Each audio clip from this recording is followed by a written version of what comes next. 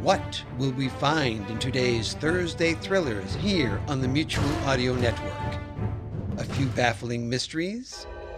Perhaps a touch of murder?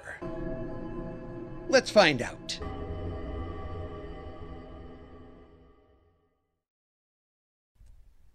The following audio drama is rated PG for parental guidance. Welcome to Hot Copy Radio Theater. You are about to hear a cast of very talented voice performers recreate a long-lost episode of Hot Copy, an exciting audio drama about the wild adventures of a young woman newspaper reporter, which was broadcast on the NBC radio network between 1941 and 1944. This recreation is adapted from the original script.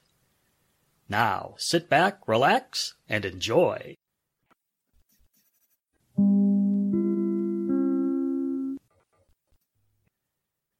It's time for Hot Copy, the vivid drama behind the paragraphs of a daily newspaper column. Hot Copy is the absorbing story of a young newspaper woman, Anne Rogers, a clever, attractive girl with a nationally syndicated column, Second Glance, in which she covers many events which other, less courageous reporters would be afraid to touch. Her stories, in the words of her adventurous profession, are always hot copy. Today's new and exciting episode, Sweet and Hot. Originally broadcast on November 21st, 1943.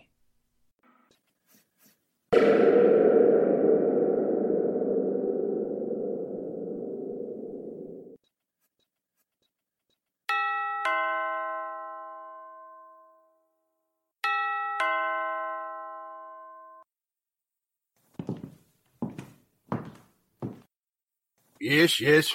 Who is it? Oh, it's you. So you got my note, eh? Well, come in. Don't just stand there gaping like an idiot.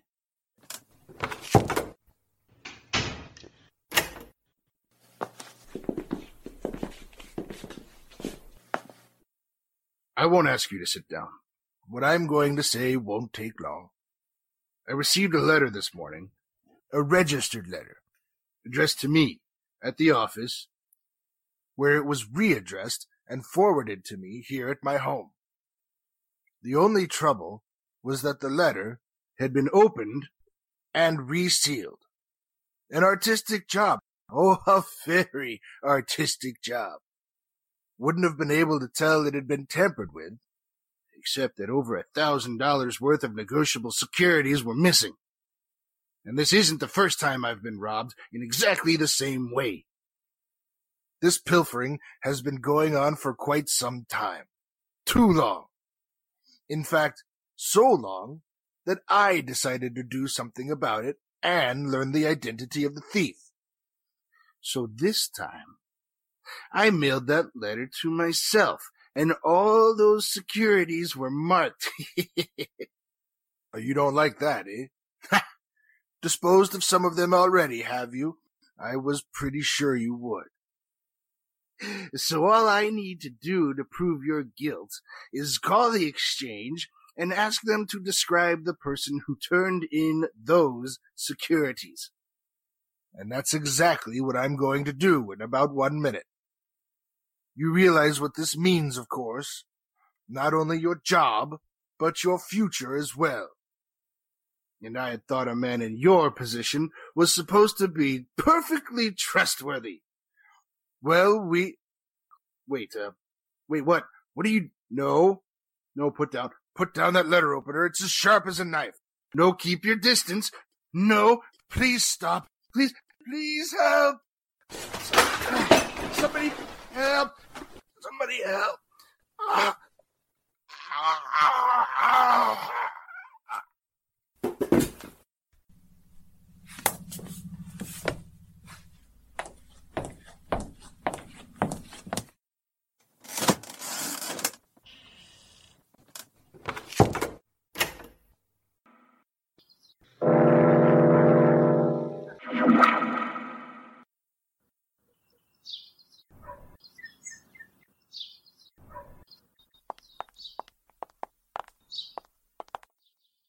Anne Rogers, I've got work to do.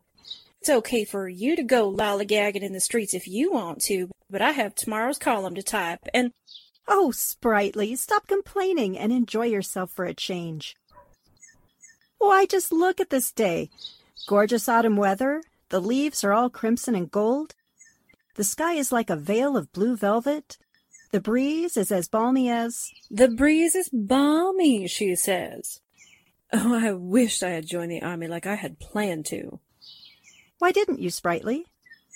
Well, if you really must know, I failed my mental exam. Oh, no! Hey, what's so funny? Thinking is hard for me. It's like all the thoughts just empty out of my head when I don't concentrate really hard. So, when a bunch of them get in there and get all jumbled up, I get really confused. And it makes my head hurt.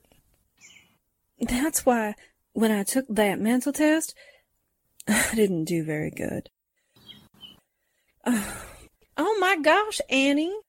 It was more thinking than I usually do in a week. Oh, Sprightly, you're priceless.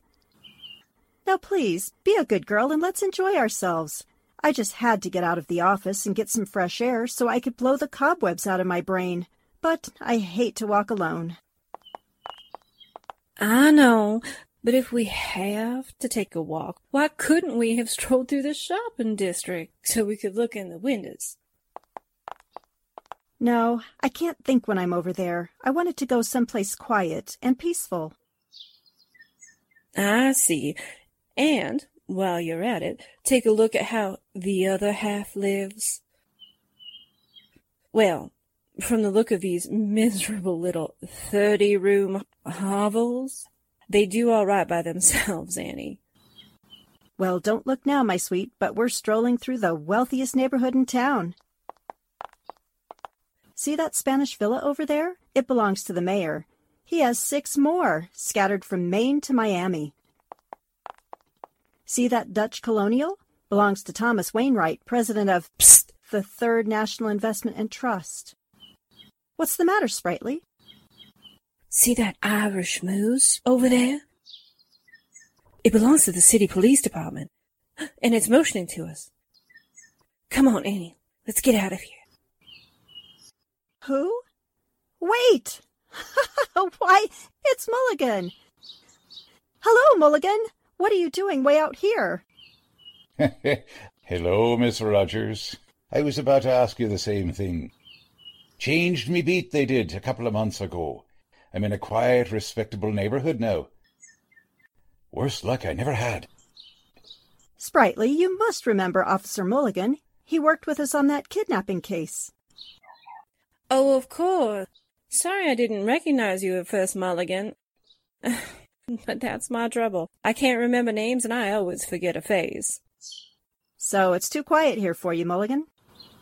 That it is, Miss Anne. After 15 years in the districts, with crime on every corner, it's a letdown to be tramping a beat out here, where the loudest noise you hear is people counting up their stock dividend checks. I suppose it is at that. Well, anyway, you're surrounded by the best people in town. Or, at least, the richest. True enough. I was just pointing out some of their homes to Sprightly.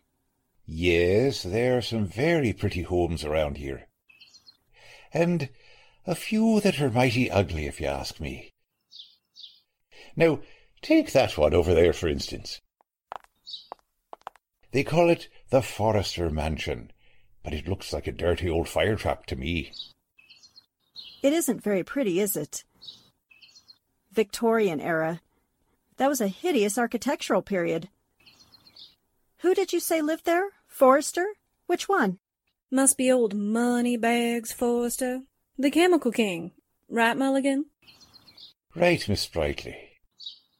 He seems to have a visitor. There's someone on his front porch. Oh, that's only old Harkwa, the postman.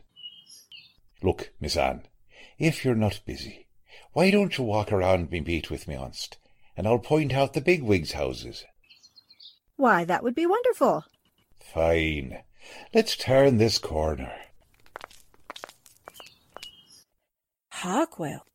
Harkwell. Where have I heard that name? Of course. There was a Ralph Harkwell. He used to be one of the richest men in town before the Depression.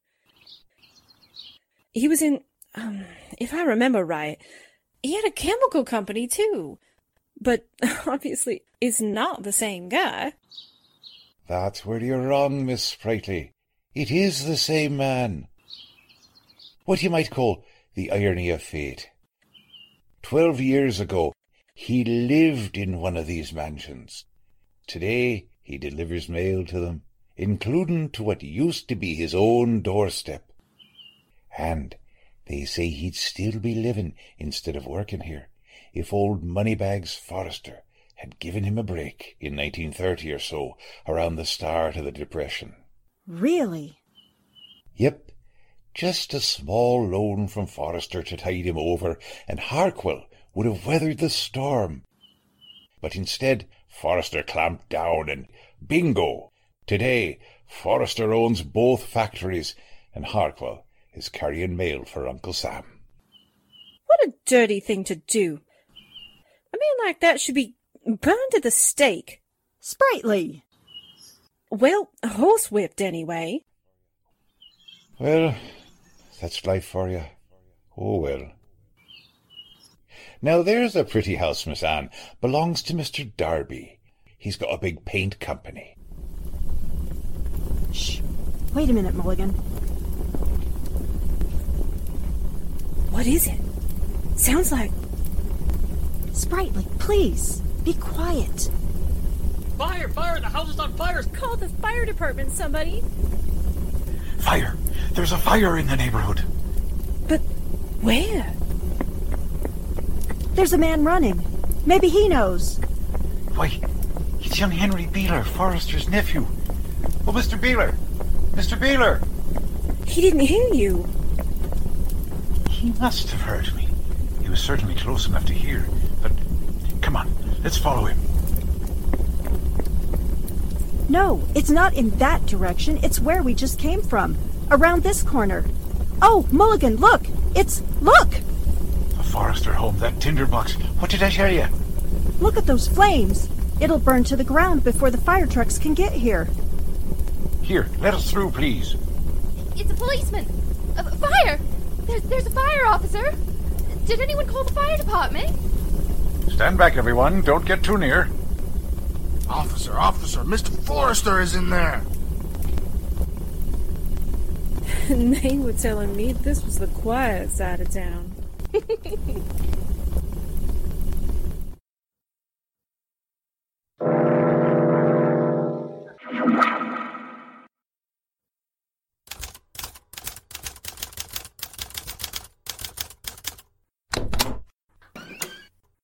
Hello, Sprightly.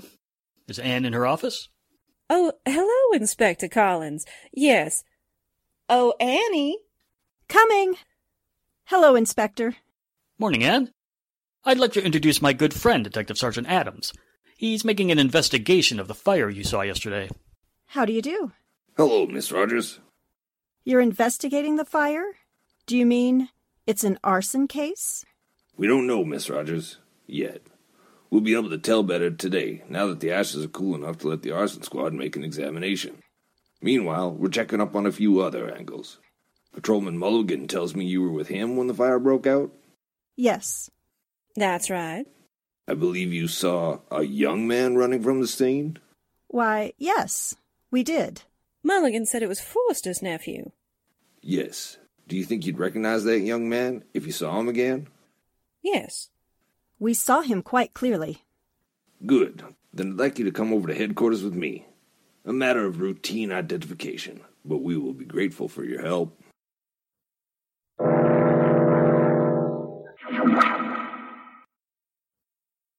Very well now.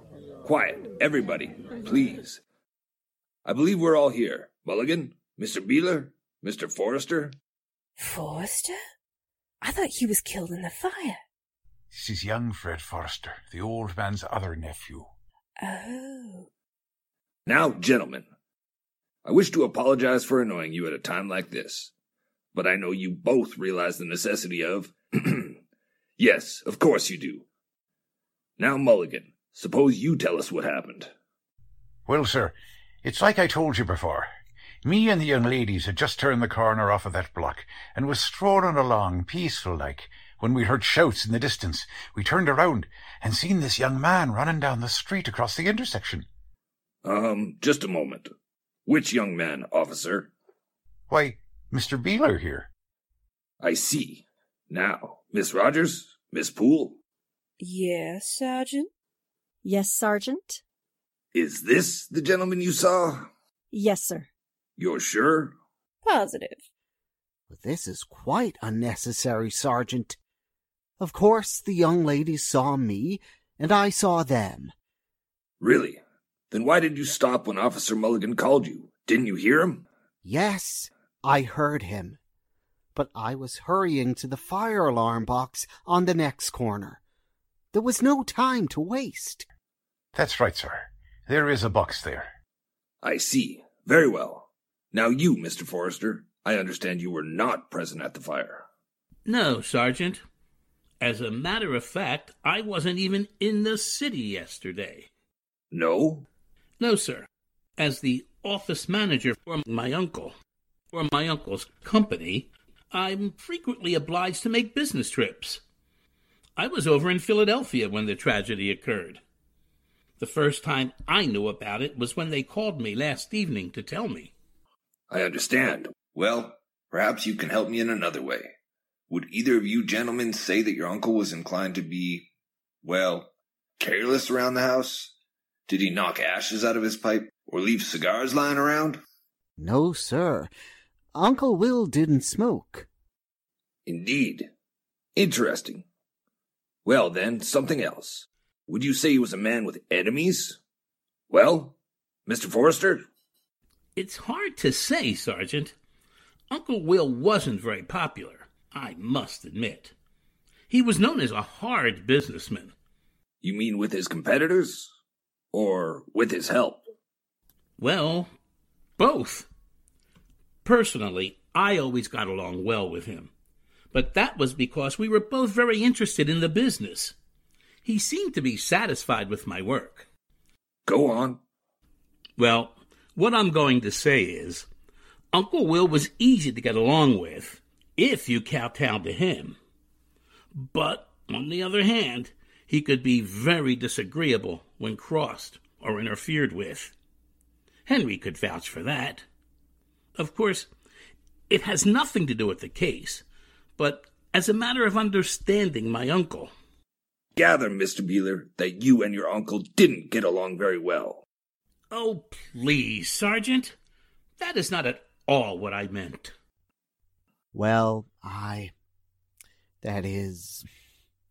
a matter of fact, we didn't always see eye to eye. I wasn't much interested in the chemical business.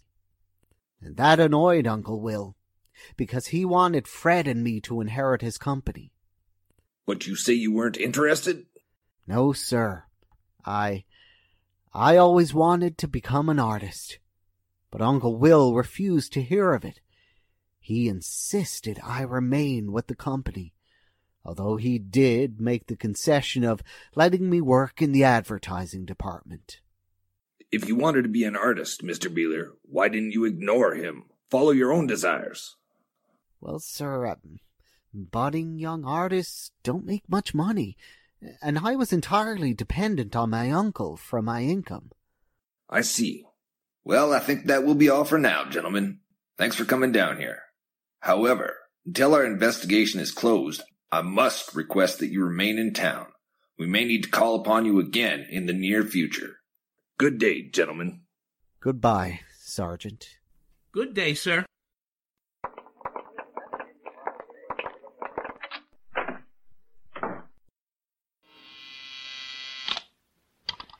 Callahan. Yes, sir. 2 men just left my office. I want you to follow the younger one, the one with the brown hair. You understand? Yes, sir. Right away, sir. The one with brown hair? But that's Henry Beeler. Why are you having a detective watch him, Sergeant? Because, Miss Rogers, he was suspiciously near the scene of the crime, and because he is one of the heirs to his uncle's estate, and also because he desperately needed money in order to follow his selfish desires. Selfish desires? Just because he wants to be an artist? And also, Miss Rogers, because the city police department likes to solve its cases. Then you do believe it was arson? Have you forgotten, Miss Poole, that Old Man Forrester died in that fire? No, it isn't just arson we're investigating. Perhaps Inspector Collins didn't make my position clear. I'm connected with the homicide squad, and if my suspicions can be verified, the charge against Henry Beeler will be murder.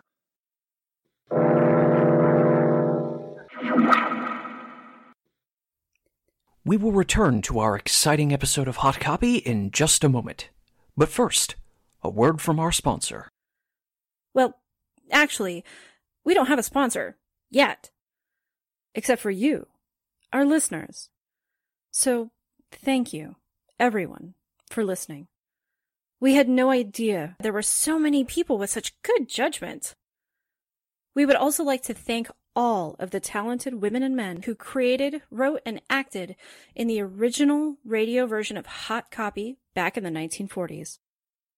Unfortunately, most of them have passed on by now, but we think it's important to remember them. And obviously, we hope that you think so too.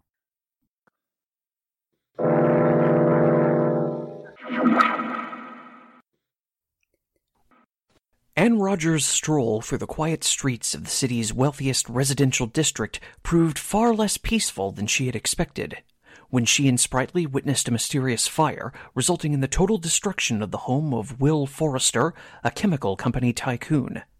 Later, Anne and Sprightly were compelled to give testimony, which cast suspicion of arson and murder on young Henry Beeler, the nephew of the dead man. Anne, however, is not satisfied that Henry Beeler is the guilty party.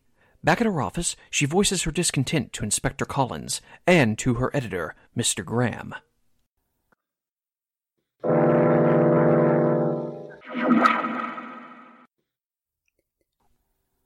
I tell you, I don't like it. It's just too pat, too perfect. 1 minute we were walking past the house. A minute later it was blazing like a Christmas tree. And just because Henry Beeler was there. Or perhaps only because he was there, Anne. Don't forget he had reasons for wanting his uncle to die. Money, discontent with his job. Those things don't turn nice young men into cold-blooded murderers, Inspector. Henry Beeler isn't the type. Type. And don't talk to me about types. Honestly, after all my years in the newspaper business, I've come to believe that anyone can murder under the proper circumstances. I've seen silver-haired old grandmothers. If it comes right down to that, I'd pick Fred Forrester for the killer type way before his cousin. He is a smug, greasy so-and-so, and I didn't like his shifty eyes either. Unfortunately, you can't hang a man because he won't squarely meet your gaze, Sprightly. And anyway, Fred Forrester couldn't have set that fire. He was in Philadelphia when it started. Oh, yeah? Perfect alibi, huh? Ever read a detective story, Collins? It's always the guy with the perfect alibi who... Yes, in detective stories, but not in real life. Maybe his alibi was a fake. He could have had a double substitute for him when he was in Philadelphia. And please, don't you credit us with any brains or imagination? We checked his story carefully, and at the same moment the fire broke out, Fred Forrester was sitting in a hotel lobby in plain sight of over 100 people. But what about some sort of trick? A slow-burning candle or an electrical gadget of some kind? And must you always do things the hard way? Inspector Collins has an open and shut case. Besides, this is none of your business. Why don't you get to work on your column? Give us some of that hot copy you're famous for. This is hot copy, Mr. Graham. If I can solve the mystery, and there is a mystery, I know, I can feel it. Some syndicates have columnists with brains. Some have columnists with crusading instincts. But I have one with feminine intuition. No, Anne, there were no trick gadgets. The arson squad has been out there all morning probing around. They can always tell because electrical hookups leave wires in the wreckage. The ancient candle and oily rag trick will leave grease that shows up in spectroscopic analysis. Didn't you ever watch an arson squad do its job? Well, no. So perhaps it would convince you if you saw them? Come on, Annie, let's go. It might be a good idea at that. Yes, I think I'd like that very much.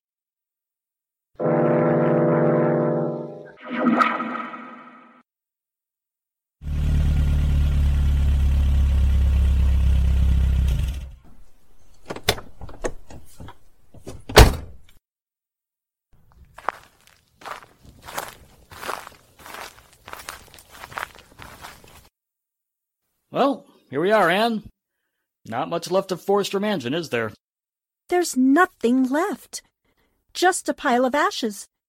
Do you mean to tell me they can learn anything from this? I'll say they can, assuming there is anything to learn. Spinelli! Hi there, Inspector. Come on over.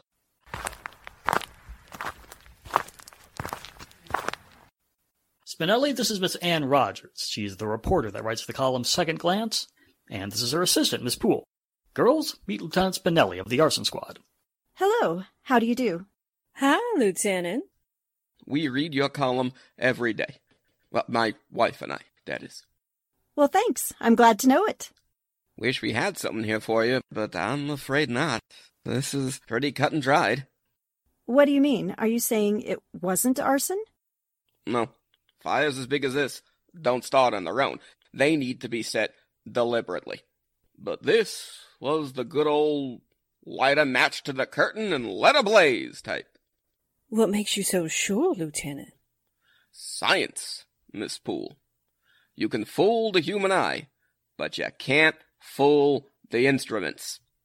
If there had been any oily rags, grease, explosives, or delayed action gadgets anywhere around here, our spectroscopic analysis of the ashes would have revealed the nature of any materials that were used. And despite all that, you found nothing? Nary a thing, except faint traces of sulfur near the front door.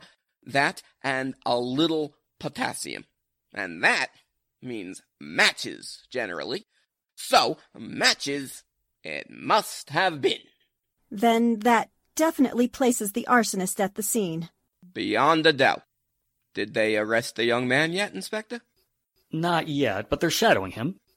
They might as well pick him up. He done it all right. Dirty crime, too. Trapping an old man in a burning house.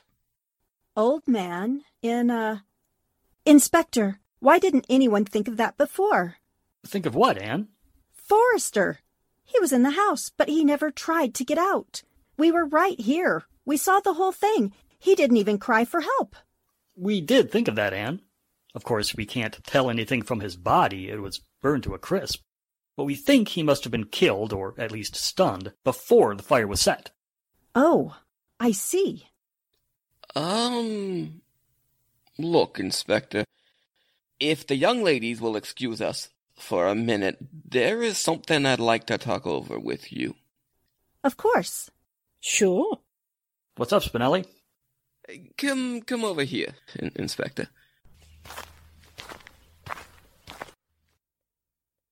Well, Anne? Looks as if I was wrong, doesn't it? But I still can't believe Henry Beeler would kill his uncle and then deliberately set the house on fire. He isn't the type. Sprightly! Yes? Look! Coming down the street! Where? Oh, it's the postman, Harkwell. Yes. Oh, Sprightly, we've been blind fools. Remember yesterday? He was on the porch when we were walking by with Mulligan. Hey, you're right. Annie, do you think maybe he... Why not? He hated Forrester. He ruined his business. And yesterday we saw Harkwell on the porch as we were passing the house. He could have easily snuck inside a moment before. Jeepers creepers. I bet you've got something there, Anne. So what do we do? Make a call to Collins? No. We're going to have a little chat with Postman Harkwell. Come with me, Sprightly.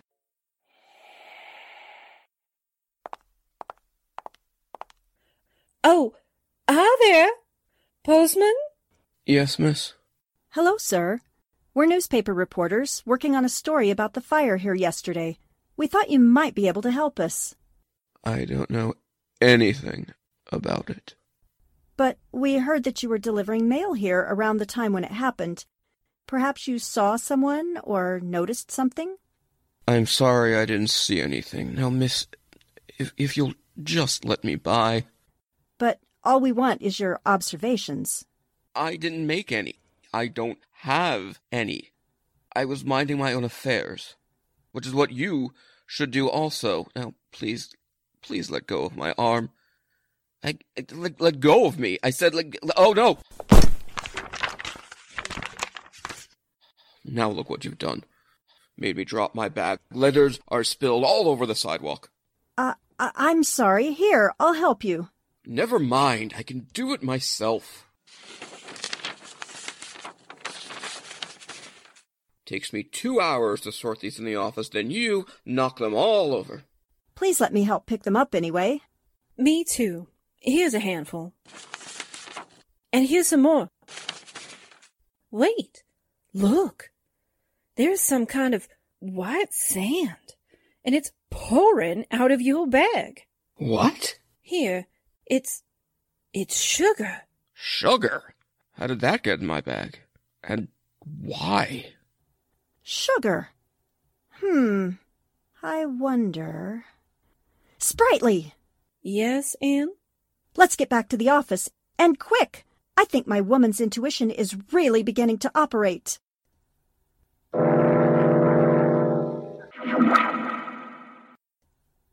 So, Johnny, you're absolutely certain? I mean, since you know all about things like that, and I'm just You are? Oh, thanks. Honestly, thanks a million. No, I can't tell you now, but you can read all about it in my column tomorrow. Hello, Standard Pharmacy? This is Ann Rogers calling. I need a delivery. Could you please deliver the following items?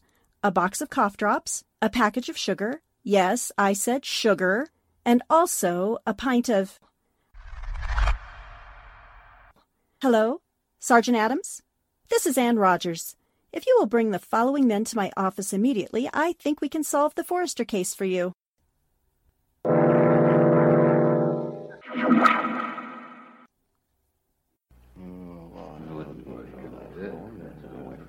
Now, Miss Rogers, I've done as you requested. Not of my own volition, but because Inspector Collins ordered me to. That's enough, Sergeant. Now, Anne, will you please be kind enough to explain why... Yes, Inspector, in just a minute. But first, Sprightly, do you have the ingredients? On deck, Annie. Ingredients, Anne? I don't understand. You will. Now let me see. Mr. Beeler, Mr. Harkwell, Mr. Forrester. I trust you realize, Miss Rogers, that being forced to come to your office constitutes an illegal false arrest. I can, and I will, sue you and the city for this outrage. Sorry, Harkwell, that's where you're wrong. You are not under arrest. You were merely requested to come here for questioning. We understand, Sergeant. These things are troublesome, but necessary. You, have unearthed additional information, I presume? He hasn't, Mr. Forrester. But I have asked you here because I need your help on a little matter of chemistry. You're an expert in such respects, I believe. Well, actually, no. You see, I'm merely the office manager of the factory. I know very little about the science itself. My cousin here is quite well informed. Me? That's ridiculous, Fred. You know perfectly well. I never could understand. It doesn't matter. I'll demonstrate, and perhaps the two of you can explain the phenomenon for us. You see, my theory is that your uncle was not killed by the fire that destroyed his home, but he was murdered before that fire was ever set. In other words, the fire was set merely to cover a worse crime. Murder. What? How? Really, Miss Rogers, that is completely ridiculous. Well, in the interest of pure science, and in order to double-check a report I have from another chemist, I wish to conduct a small experiment. In this bowl, I've poured about a half pint of a highly corrosive acid. Now, in this other container, I've put common table sugar, and over here, a box of ordinary cough drops. Sugar, cough drops, and for goodness sakes. Please, Inspector, just watch. I will now grind up the cough drops.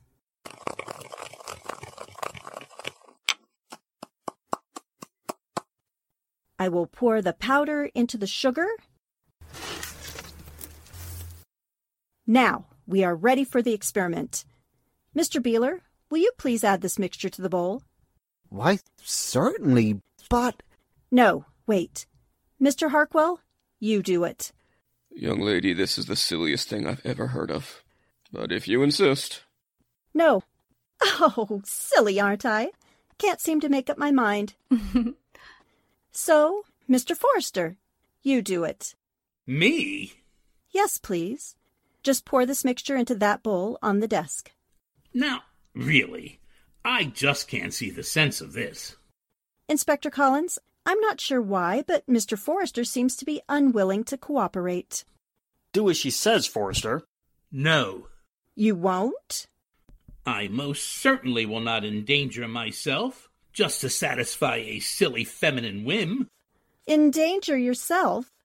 Forrester, I thought you didn't know anything about chemicals.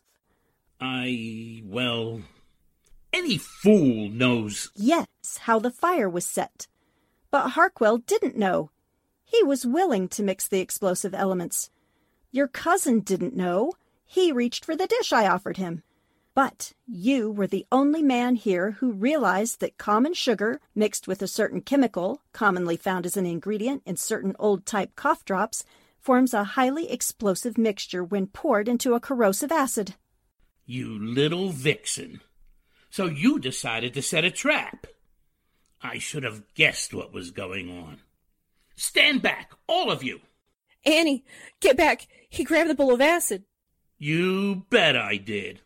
I'm holding it right here in my hand. And you know what it can do to a person's face, don't you? Burn the living flesh right off the bone. Well, just keep your distance, every one of you. You're a clever girl, Miss Rogers.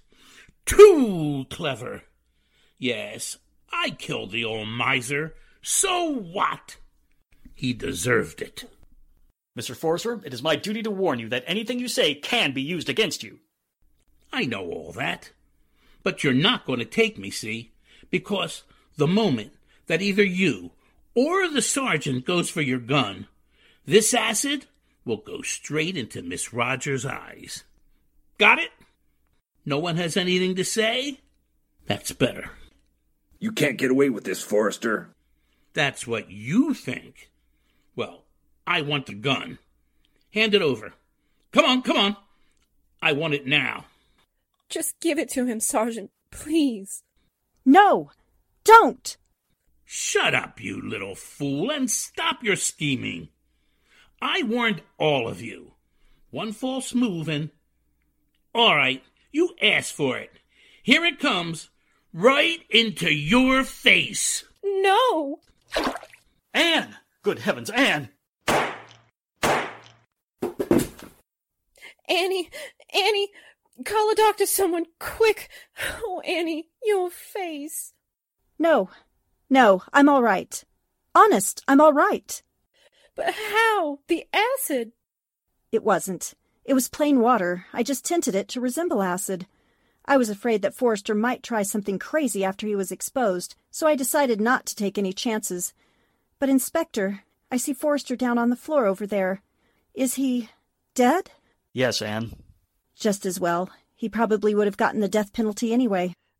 But I still don't understand, Miss Rogers. If my cousin was in Philadelphia when the murder was committed... He wasn't. No, Mr. Beeler, your uncle was killed the day before the fire. Your cousin killed him, then figured a way to cover his crime. He placed, under the mail slot of the front door, a heavily waxed paper carton containing some type of acid. Then he went to Philadelphia, and from there he mailed 2 envelopes to his uncle's address. One envelope contained old-fashioned cough drops, specifically an old type that contained a chemical necessary to produce the desired reaction. The other envelope contained sugar. The sugar that was in my mailbag. Yes. The envelope must have gotten slightly torn along the way from Philadelphia, and some of the sugar ended up in your bag. Then, when those letters were dropped through the mail slot, they fell into the container of acid. It only took a few moments for the mixture to dissolve the paper carton. Long enough for Postman Harkwell to get away from the house. Exactly. And for us to turn the corner. Then the mixture exploded into a bright flame. And then that ancient fire trap of a house was burning up. Anne, do you realize that if Forrester hadn't got into a panic when you asked him to mix those ingredients, you never could have proved a thing? Yes, well, I realized that, almost from the moment my chemist friend told me about the method. It actually could have been that perfect murder, the kind that you read about in mystery stories. Except there was one thing that Fred Forrester happened to forget. What was that, Annie?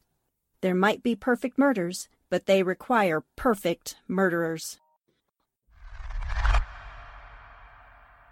Thank you for tuning in to Hot Copy Radio Theater. This was our inaugural episode, so we truly hope that you enjoyed our presentation of Sweet and Hot, a lost episode of the radio audio drama Hot Copy, as originally broadcast on November 21st, 1943.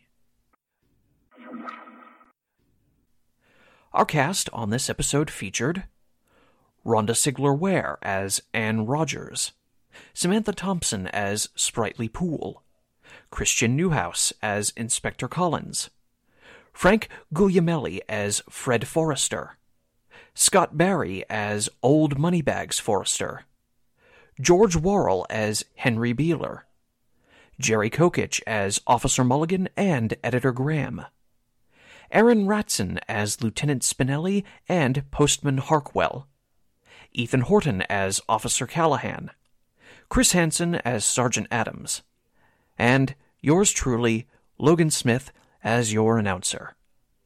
Hot Copy Radio Theater is produced under the direction of Jim Goodluck.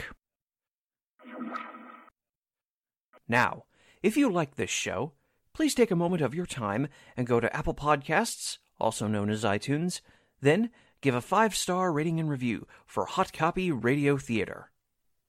And if your favorite streaming service carries this show and allows you to give a rating, please be sure to rate us on there also. Finally, if you would like to contact any of the voice actors from this episode, or if you have any comments, questions, or suggestions in regard to this show, please send an email to hotcopyradiotheater@gmail.com. You can also follow the show on Twitter as @HotCopyRadio. In addition, we have a Facebook page where you can make comments and give feedback.